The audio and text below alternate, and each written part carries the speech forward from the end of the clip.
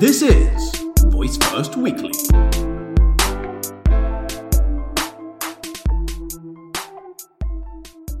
Hello, welcome to another episode of Voice First Weekly Flash Briefing. Yesterday, via the Amazon blog, we learned that the company has been working on a neural text-to-speech that can model speaking styles with only a few hours of recordings. Among the problems in speech synthesis is the lack of tone and emotion.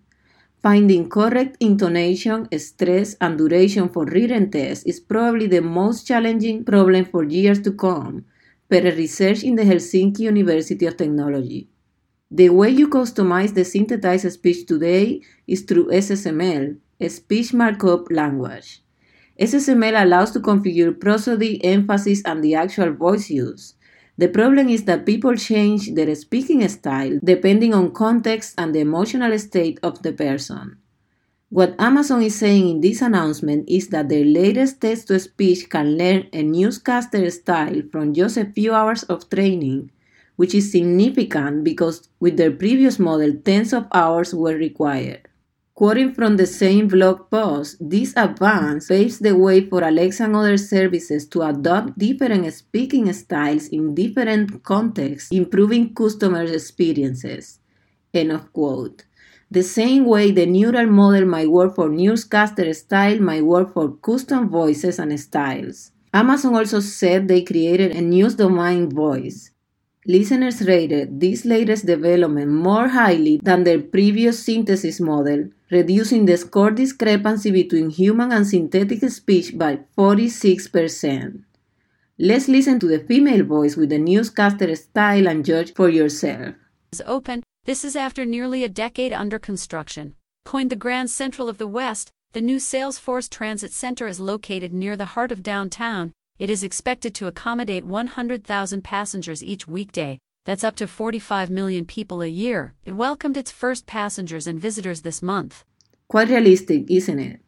It's timely as well to bring up the results of the Reuters and Oxford report, The Future of Voice and the Implication for News.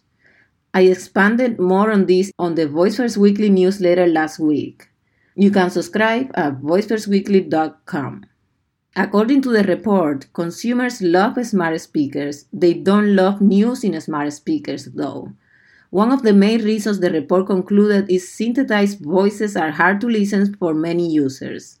The report also concluded that news updates are among the least valued features in smart speakers.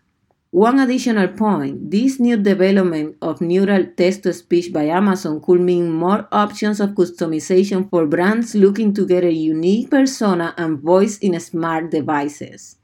Definitely a very well-received improvement in text-to-speech.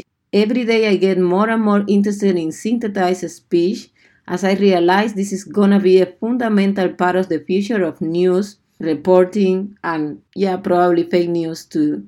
But be aware, that future might not be that far off. Last week, Chinese news agency Xinhua announced the world's first TV anchor at the World Internet Conference. The anchor features a virtual AI-controlled avatar powered by synthetic speech. The revolution will be synthesized, my friends. Thank you so much for listening. You have a great day. As always, you can find me on Twitter as VoiceFirstLabs, and on Instagram as Voice First Weekly.